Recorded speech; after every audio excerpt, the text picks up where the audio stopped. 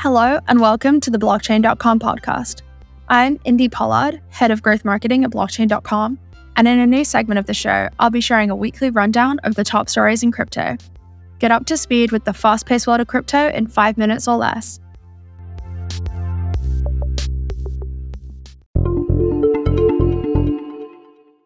Last week in crypto, Bitcoin moved significantly, reaching a 2023 all-time high and continued to hover around the 35K mark throughout this week. Vietnam has emerged as a rapidly growing space for crypto. Despite the State Bank of Vietnam's strict prohibition on the use of cryptocurrencies as payments, the sector continues to grow, especially in areas like remittances and international transactions.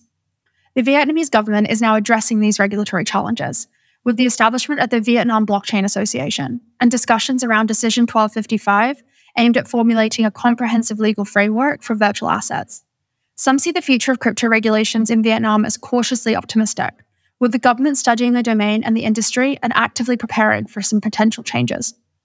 Sam Bankman-Fried, founder of FTX, continued his testimony.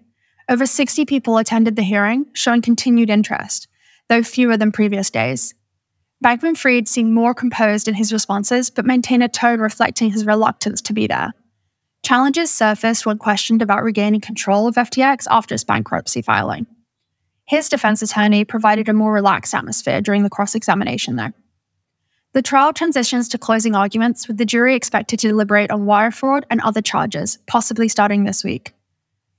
Also this week, according to data from on-chain analysis firm Spotonchain, the FTX wallet has sent over $13 million in different altcoins to numerous crypto exchanges as of November 1st, 2023. This is part of a court-ordered liquidation process, allowing FTX to sell nearly $3.4 billion in crypto assets in weekly batches, started from $50 million a week. Binance is discontinuing selecting margin trading pairs on Binance Margin, with removal set for November 9th. Major cryptocurrencies like Cardano, Polygon, Avalanche, Bitcoin Cash, Chainlink, Shiba Inu, and Dogecoin are among those affected. The decision is part of Binance's strategy to completely end the BUSD stablecoin support by February 2024. Users won't be able to engage in isolated margin borrowing for these cryptocurrencies from November 3rd, 2023, and Binance Margin will close positions, conduct automatic settlements, and cancel pending orders on the specified pairs by November 9th. Thank you for listening. Please like and subscribe to never miss an episode. And if you're a fan of the show, please do leave us a review on whatever platform you listen to us on.